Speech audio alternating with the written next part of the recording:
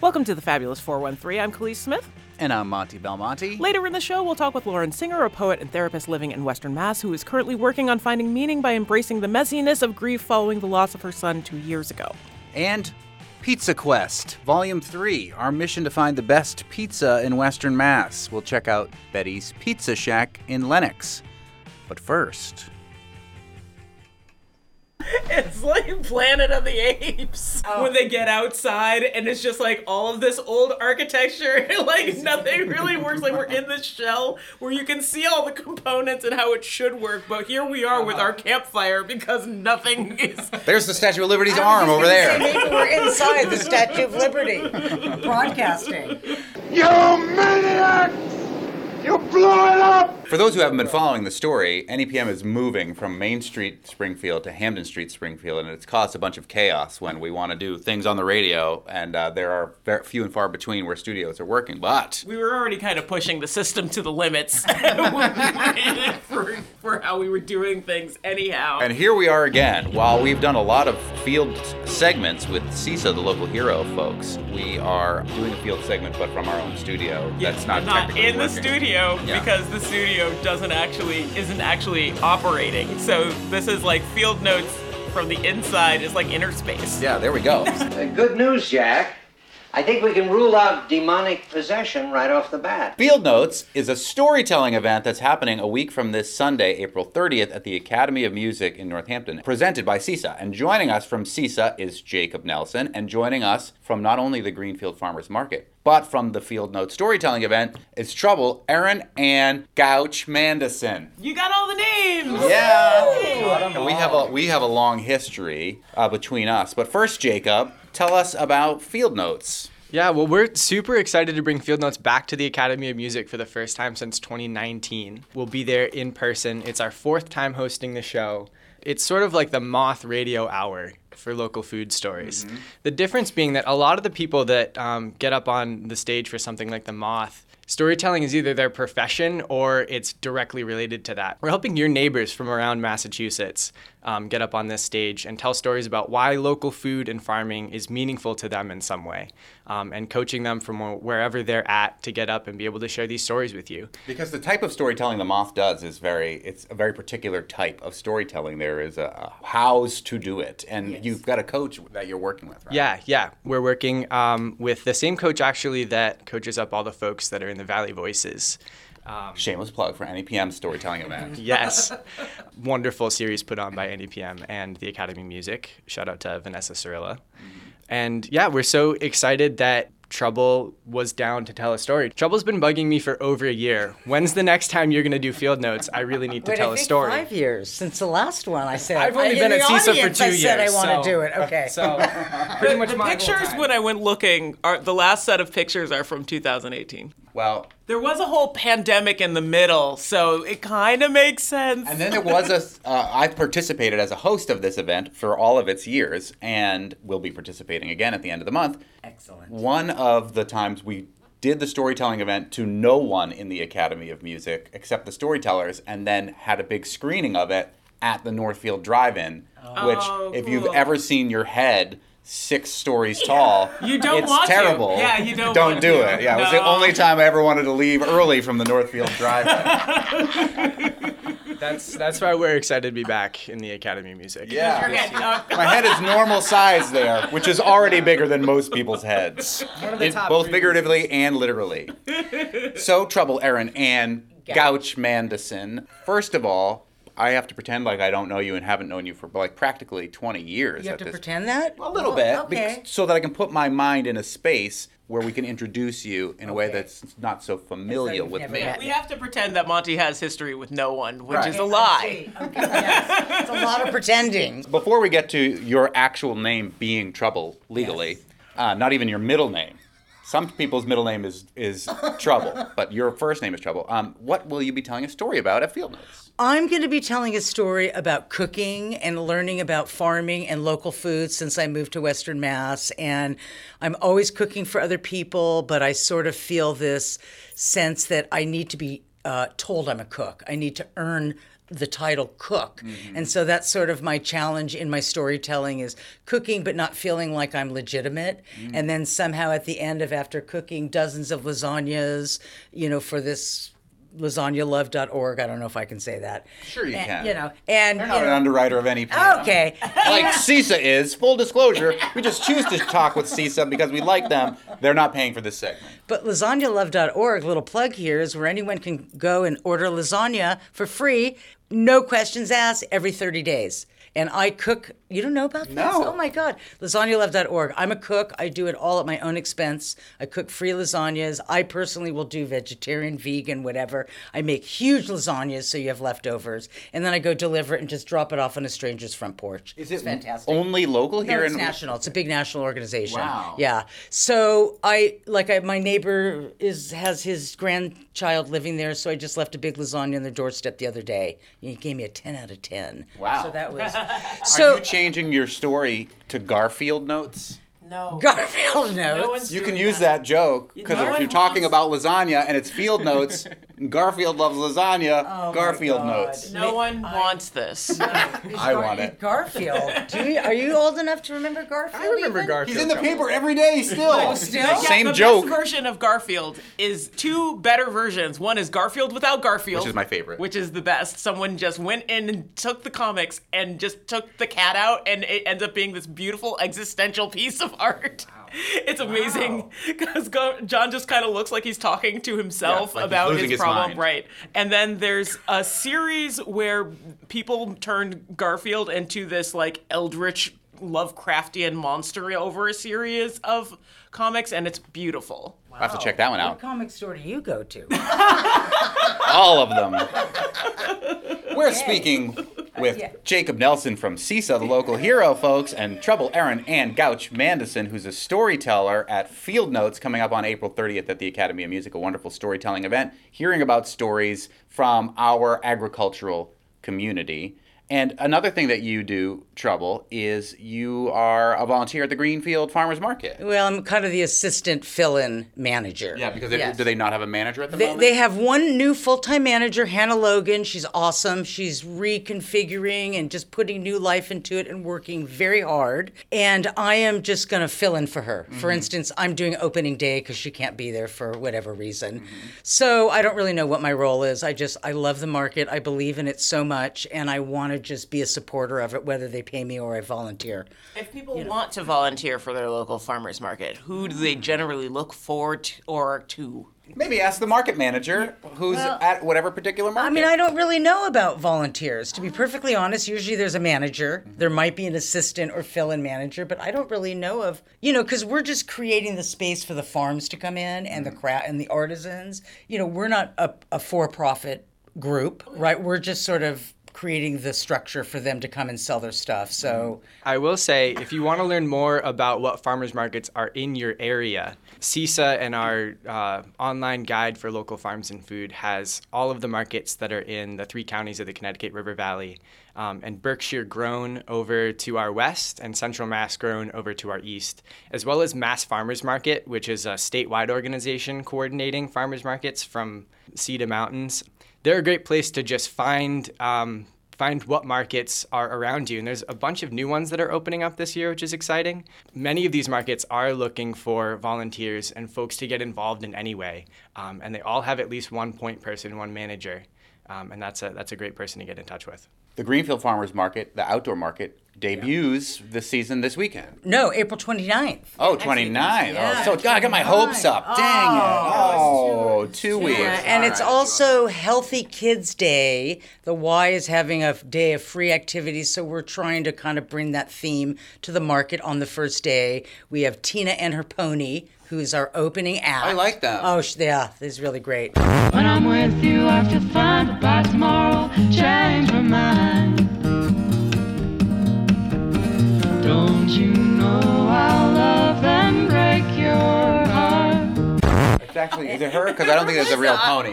No, the pony is also person seemingly of the female persuasion. I can't make assumptions, but she does say her pony. So, Right. yeah. And the market is really full this year with old vendors, new vendors. The city is sponsoring food trucks. And so there's going to be like a rolling roster of food trucks, hopefully every week, serving a lot of different food, which will, make it kind of fun.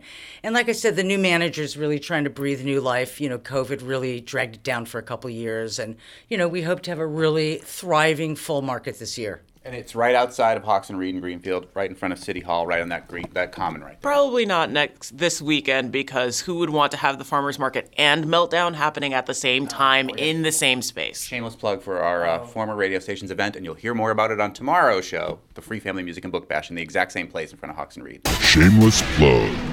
This Saturday. So then next Saturday. Yeah, I can't imagine the mess and just the shenanigans that would happen if that were happening. It would be fun. Well, that's like Bee-Fest. That's right. This day. Bee-Fest is the farmer's market. Yeah, it's chaos. Which is another big Greenfield event. Yeah. Celebrating bees and pollinators. Yay! Trouble. Yeah. Our first major encounter was also in this same location at City Hall in Greenfield. Yes. Because for my old show on the river, shortly after equal marriage was passed in the Commonwealth, I might cry a little bit. Massachusetts, you and Gouch reached out to me and wanted to offer up putting your wedding on the radio. So I went to your wedding at City Hall. I recorded it. I turned it into a radio piece. It was fantastic. And now we've known each other ever since. I went to your wedding anniversary. Our 10th anniversary, you came over. Yeah, and now we just celebrated 16 years married. Oh, that's amazing. I know, it is. So tell us now about the name Trouble, because it is your legal name. It is my legal name. Okay, I went to college at 40. I lived on campus. I went through the whole traditional student experience at 40. And one of my teachers used to say, oh, here comes trouble. I mean, I would sit in the front and raise my hand without cease the entire class. I got asked to sit in the back and give other people a chance to talk. So, I'm no different than I am now, big talker and interrupter. And so it just it's stuck. I was actually dating someone and she started calling me Trouble. And it just really stuck. And then I decided there's something affirming about putting my hand out to someone and saying, hi, I'm Trouble. And, the responses are, as you can imagine, all over the spectrum. And it makes me, former shy girl, feel very empowered. And I kind of like to let people know what's coming their way, because I'm a hurricane. I'm a bull in a china shop. And so I changed it legally, I don't know, I think it was 2009. So it's been a really long time. And, I don't correct people if they asked if my mother named me that, because sometimes that's fun to pretend that happened too. Yeah, so that's the story. That's the story behind Trouble. And now, apart from cooking lasagna for people at lasagnalove.org. I love to have to check that out. It's so cool. And being an assistant to the market manager, we'll say, at the Greenfield Farmers Market, which will debut a week from this Saturday, not this Saturday. You're an artist. You write for the Montague Reporter. Yep, I'm a hospice volunteer. I've been doing that 18 years. And you wrote a little treatise about, like a comic book, about smashing the patriarchy. I published 2 comic books. One is a profile of kick-ass women in history that no one knows about, and the other one is a handbook to smashing the patriarchy. Yes. And I sent them to some of the area schools and libraries. I'm actually in the C.W. Mars library catalog. Wow. For my comic books. Oh, awesome. Central and Western Massachusetts Library Regional System, C.W. Mars. As a reader, lifelong, and library nerd, that is like the ultimate. And I regret only that my mother's not alive to see me in the library system. Yeah, no, I have a lot to say. I have a lot to say, and I'm constantly changing the medium with which I decide to express it, whether it's painting or comic books or just storytelling. Right. So storytelling. This is my first time. I saw it happening. I said, I want to do that. I've always wanted to tell stories. What's the one where people read from their journals? Mortified. Yes. There is a show called Mortified where people get up and read their journals from junior high. And middle school journals. And I have those journals. journals. Oh, wow. But they're always like Boston, they're bigger, so I never went. Oh, you saved the evidence. I burned mine. Oh, no. Sometimes I read it and no one can see this ever. Oh, I'm even humiliated by it. I still like opening it and the burning shame if anyone had ever read this, at 17 when I wrote it. But, I always wanted to tell stories, but I've never really performed short of the 3rd grade where I believe I was a lady in waiting and I said, "I'll walk for you, my lord." And that's my entire performing Now you're history. smashing the patriarchy. So Trouble, Aaron, and Gouch Madison will be one of the storytellers at Field Notes a week from this Sunday, April 30th at the Academy of Music in Northampton. How many other storytellers, Jacob Nelson from CISA, who puts on this storytelling event? So Trouble is going to be joined by 6 other wonderful people on stage, and we're so excited that people with such rich and amazing stories to tell, like Trouble, are going to be there with her. We have one storyteller who's going to be telling his story in Spanish. I was just going to ask. Hey! Which is exciting for us. We're finding that doesn't happen a lot around here, and we're excited to try to be part of a little part of the change to that. We're excited to bring you their rich and amazing stories about how food has touched their lives. And sliding scale tickets are on sale now at CISA's website for as little as $10 at buylocalfood.org. Come join us at the Academy for a 2-hour matinee next Sunday. We're excited to see you there. Jacob Nelson from CISA, the local hero, folks, and Trouble, Aaron, and Gouch Madison, storyteller, market manager, author, illustrator, Volunteer, lasagna lover, maker, baby lover. Babies too. No, I've been loving on babies. You can find out more at buylocalfood.org. Thank you both so much. Thank you, Thanks, Monty. Monty. And Khalees. Oh, no, I'm a side project. No, not at all. You're the main course. Our engineer Betsy picked up a CISA Farmers Market flyer at her local CW Mars library. They're really useful. Later in the show, we'll talk with Lauren Singer, poet, therapist living in Western Mass, currently working on finding meaning by embracing all of those cruel things that happen to us and turning them into something that we can live more with, following the loss of her son 2 years ago.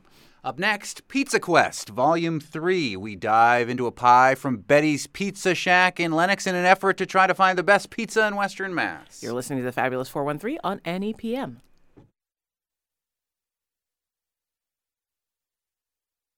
Pizza Quest!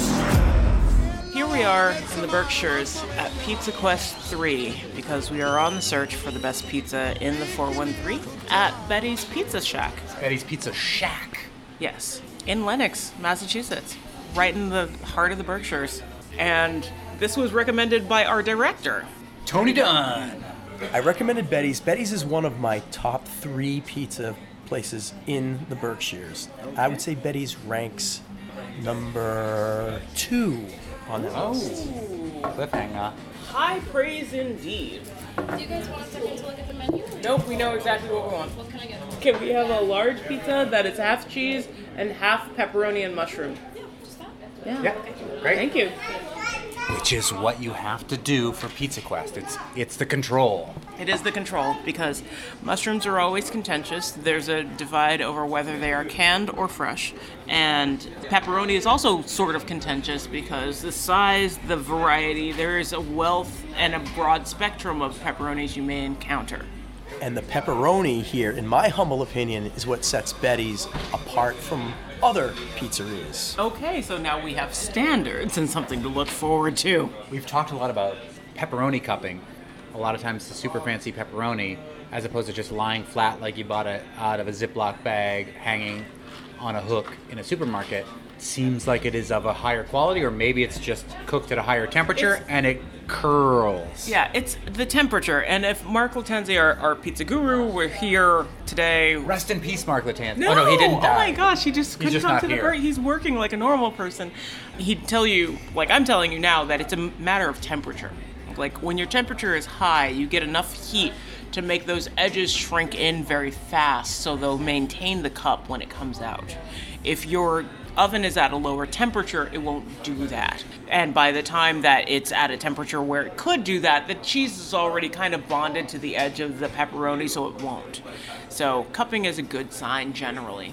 And I will tell you that unless things have changed dramatically since the last time I've been here, which was pre-pandemic, I might add, it's all about the cup. What I immediately loved about this place is that it's called Betty's Pizza Shack. I love anything that's called a shack. Captain Shake Jack. Shack? Well, I've never actually been to a Shake Shack, but I hear people love that. It's okay. Yeah, it's all right. Captain Jack's Roadside Shack, Mac's Shack on the Cape. So you call it a shack, I love it. And the decor here, I'm already in love.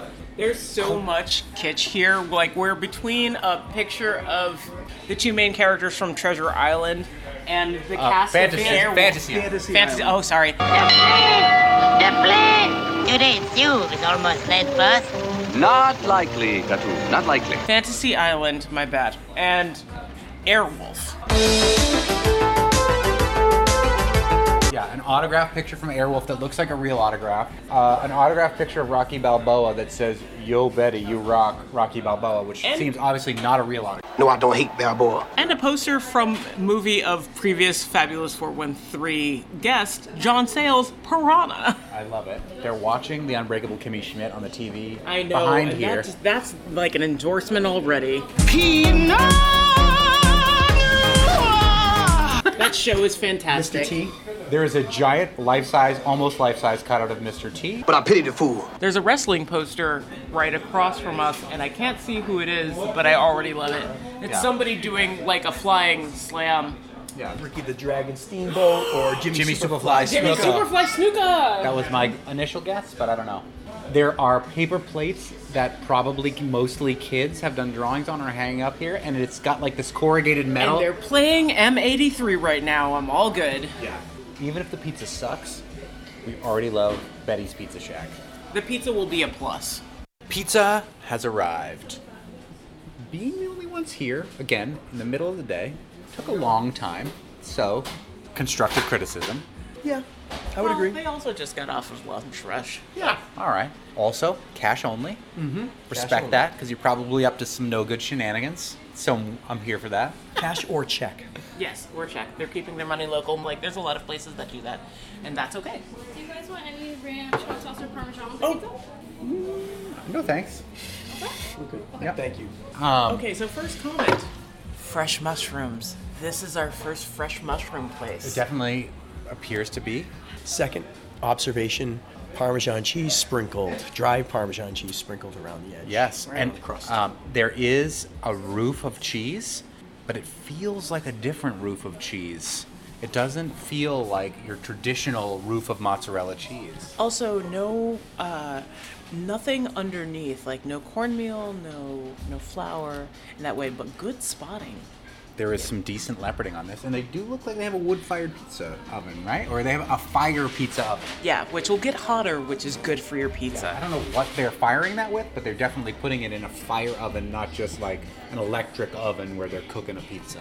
Yeah. And in regard to pepperoni cupping, these are tiny pepperoni, and there's a lot of good cupping. Yes, and there's a lot of them. This isn't just like a handful of pepperoni slices just scattered about.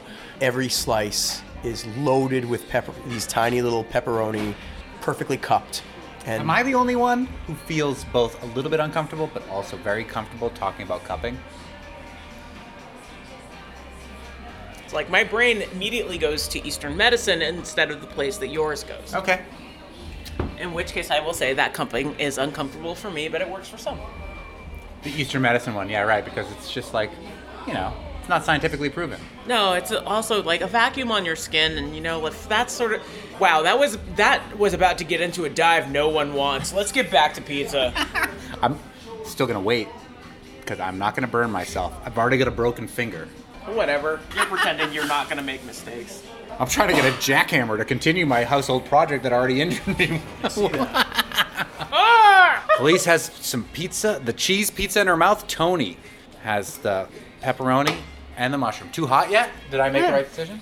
It's good to No, go it's right perfect now. Okay, good.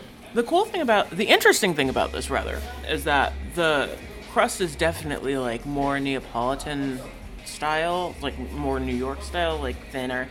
But the sauce is definitely Greek. Ah. There's oregano in there. It's not too much, but like there's enough you notice it. And the cheese, although it's a bit of a roof, like the dryness of it works well in a way that doesn't seem overpowering in the way that pizzas with cheese roofs usually are. Initial thoughts on the pepperoni mushroom side, Tony Dunn? The mushrooms are excellent, and I've always been a big fan of the pepperoni, as I sort of hinted coming in. It is a very thin pizza. It's a very flimsy pizza. Some people like that, some people don't.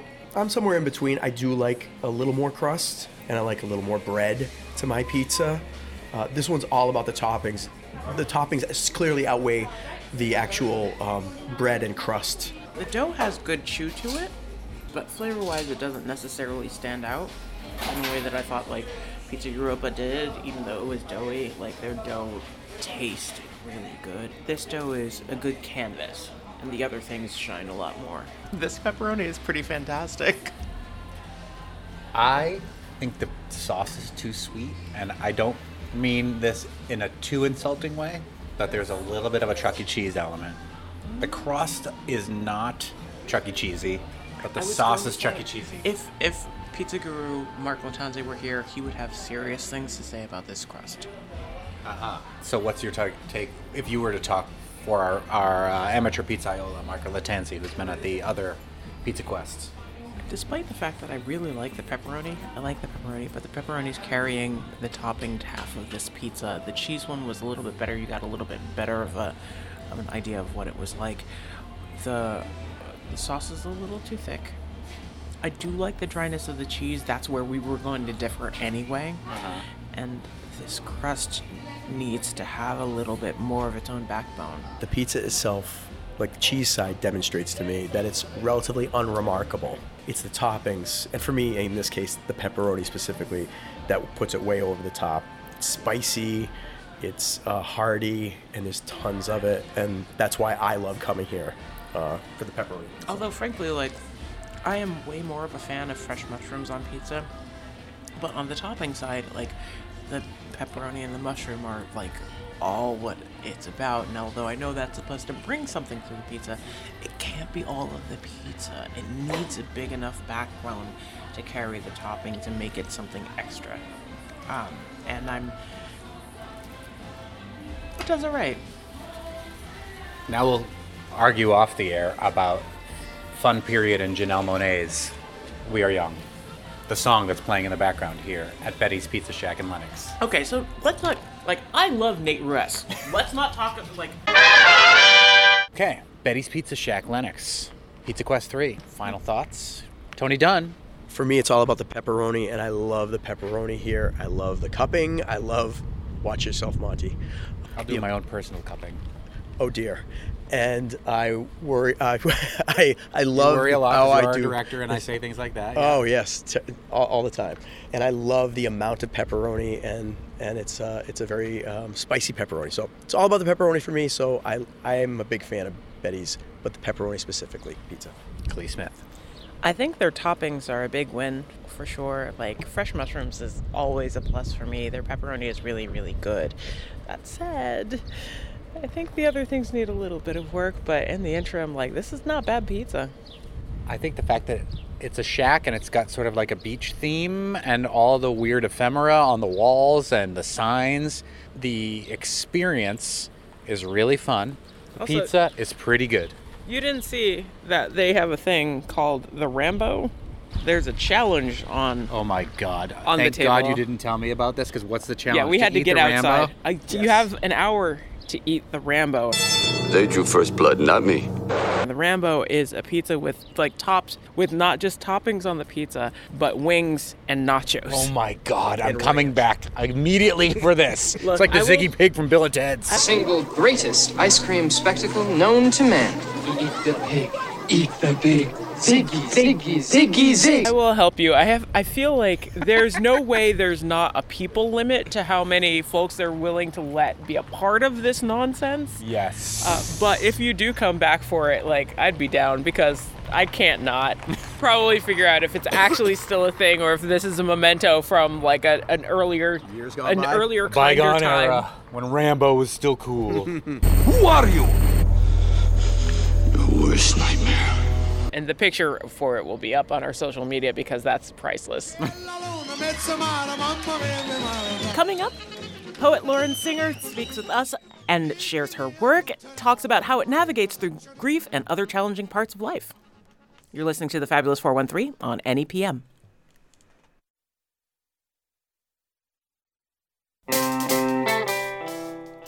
Welcome back to The Fabulous 413.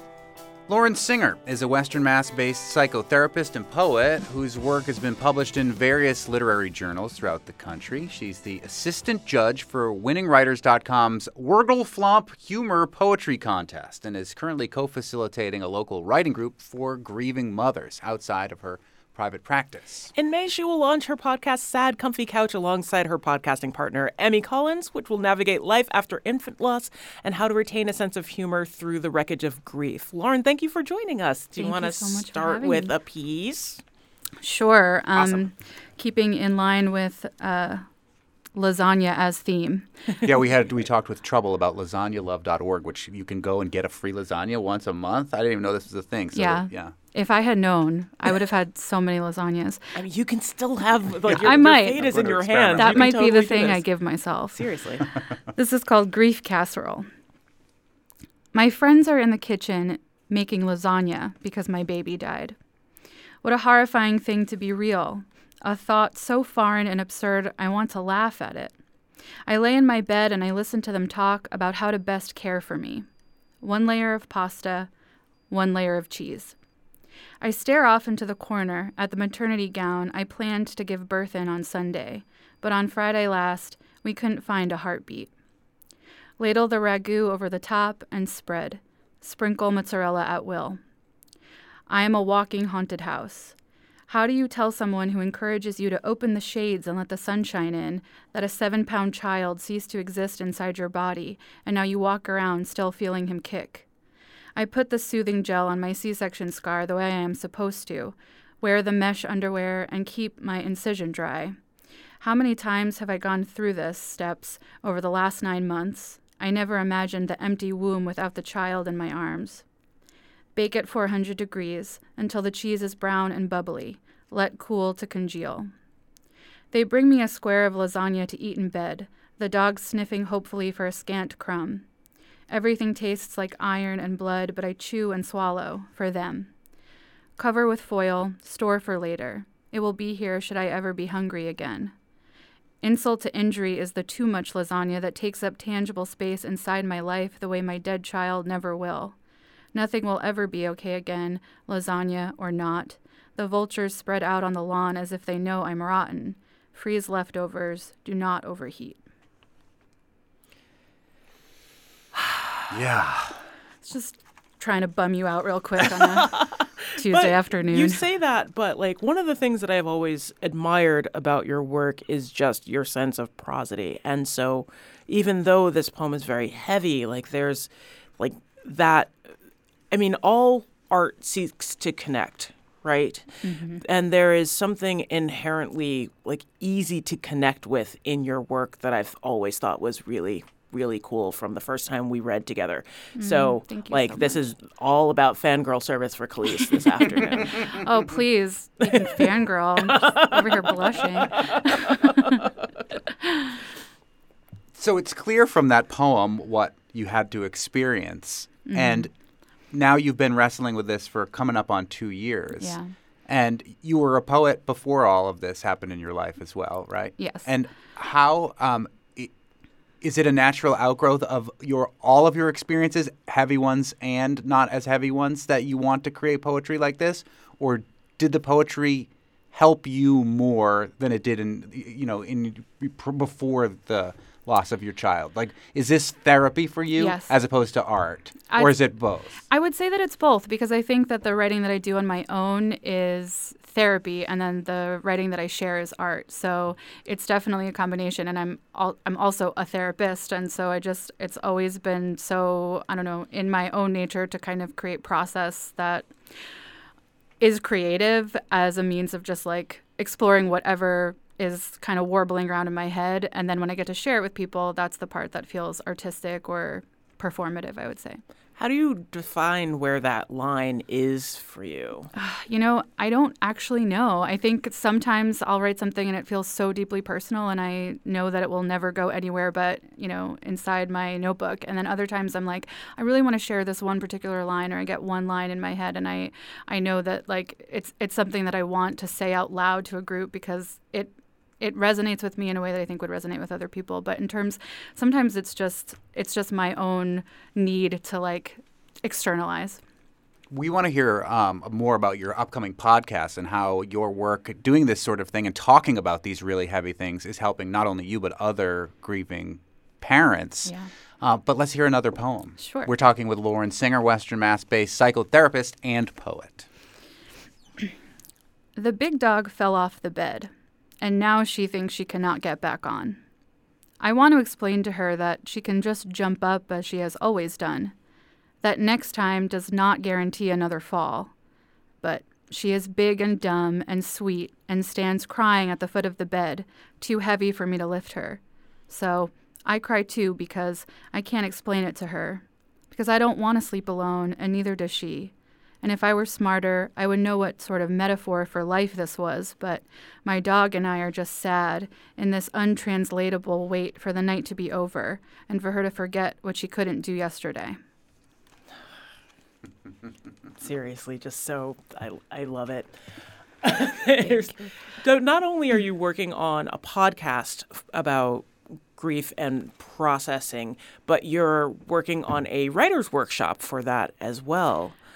Yeah, it's not a workshop because we're not critiquing each other. Fair enough. Like we were talking about this, my co-facilitator Mary and I were talking about like it would be really funny if we were just like doing the like deep grief work and we're like, that part didn't make me want to cry so much. So I think you should kind of just like scale back. It was a little too much. I felt more okay after these lines. Yeah, I feel sadder. I just want to be wrenched. Yeah. No. So it's just a process for people who identify as mothers who have lost children who just come together and write once a week. We're hoping to do one in May. It might happen, might go on hiatus until the fall. We're trying to figure that part out. But between that and then, my friend Emmy and I were both, we call ourselves lost moms, are people who have lost babies. And basically, we needed an outlet to be able to talk about this like deep, heavy, ugly thing, but still find ways through it that make us laugh. It's like the most horrible thing that you can imagine can happen and you can still be funny. And this is kind of our outlet for that, is to kind of talk about that realness while having some levity about it, because if you can't laugh, you don't survive this kind of thing. Yeah, it is like my greatest fear, and yet I can imagine if this happened to me, I would handle it in a very similar way, where it would be this kind of quote-unquote gallows humor, where you just have to go, whistling past the graveyard in this really, with this super, super, super sad thing that you're going through. And I was reading through some of your posts, and you were talking about having an internal critic where you don't want people to see these parts of you, and you try so hard in your life to hide them, but that you have kind of fully embraced this very extraordinarily difficult thing that you've gone through now and taken it even to another level where you're being public about it. Yeah, thank you for saying that. I think for me, I think I've been always trying to create some kind of humor, some kind of relatability about that internal critic, because I know just through my work that we all struggle with it. And then after this loss, which feels like this great failure or this, this sort of unthinkable thing, not being able to find my way through it with something that, again, it's like it's like a sick need to laugh, because otherwise I stayed on the floor for like a good 6 months before I could do basic things like, put shoes on. So on the other side of that, talking with people who have been through this, also the gallows humor is the way that you figure out not only how to put shoes on, but to go out and meet people and kind of connect over the things that, again, we're all going to go through some level of tragedy in our lives. So doing it with people who have some understanding of that while also laughing with you. Other people can't make jokes about our losses with us, but we can use that the gallowsist of the gallowsy humor, and that's what kind of make survival possible. Not to bring up my sister twice in a week, but my sister who survived childhood cancer does the same thing with like people from like her camp and like people who also survived who were like at the hospital with her. Like she makes these dark jokes about chemo and cancer and like to random people, and we're like, Sam, they don't know. They don't know that you're joking about like this. So like I get it, like that connection that people get over tragedy. Yeah. I mean, it's the reason why I keep telling people that I really want dead baby knuckle tattoos, because I don't want to talk about like whatever I'm thinking, but sometimes if I just like throw up the fists, it just explains it for itself, and people are like, you know what, you're not allowed to do that. So I made my friend draw it for me. And also, it happens to be, is it the logo of your podcast? It's the logo of my podcast. Yeah, both Khalees and I were like, we're not going to say the name of the podcast because it would be inappropriate for us to, but that is what... I'm here for it. I'm here to make everyone uncomfortable. Well, let's make everybody feel a little more uncomfortable with another poem before we take a break. We're talking with Lauren Singer, who is a Western Mass-based poet and psychotherapist. And podcaster. I wish autocorrect would stop suggesting the word pregnant while I'm going about my menial tasks and replying half-heartedly to my morning business. Hope this email finds you pregnant. Let's check in later. Tomorrow I might be too pregnant. As though the world is not relentless enough. As though every haphazard step I take forward is not a blind, groping scuttle through a landmine. There was a mother at the supermarket waiting in the deli line. I watched her boy, no more than one, repeatedly throw the same toy on the ground, reject a bottle, and scream. The woman, dark circles like tree rings under her eyes, looked at me, searching for compassion. Want a kid? She asked, exhaling a half-laugh. How do you explain to someone the simultaneous gut-punching relief of uninterrupted shopping and the sudden empathy for desperate women who kidnap babies in grocery stores? No one wants to hear the truth anyway. I picked up his toy the next time he threw it and walked away without my turkey. I would have 16 more C-sections and a dozen more botched epidurals to never be called strong again. Mothers are strong, even when their babies live. You only call me strong because there's nothing else to call me. I probably wouldn't have been a very good mother anyway.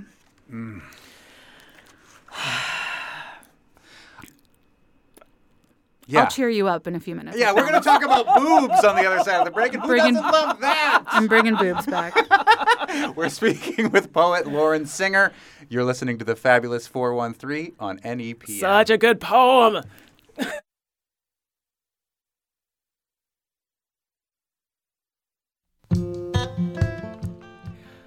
Welcome back to the Fabulous 413. We're here with Lauren Singer, who's a Western Mass-based psychotherapist and poet whose work's been published in various literary journals and who is starting a new podcast, has a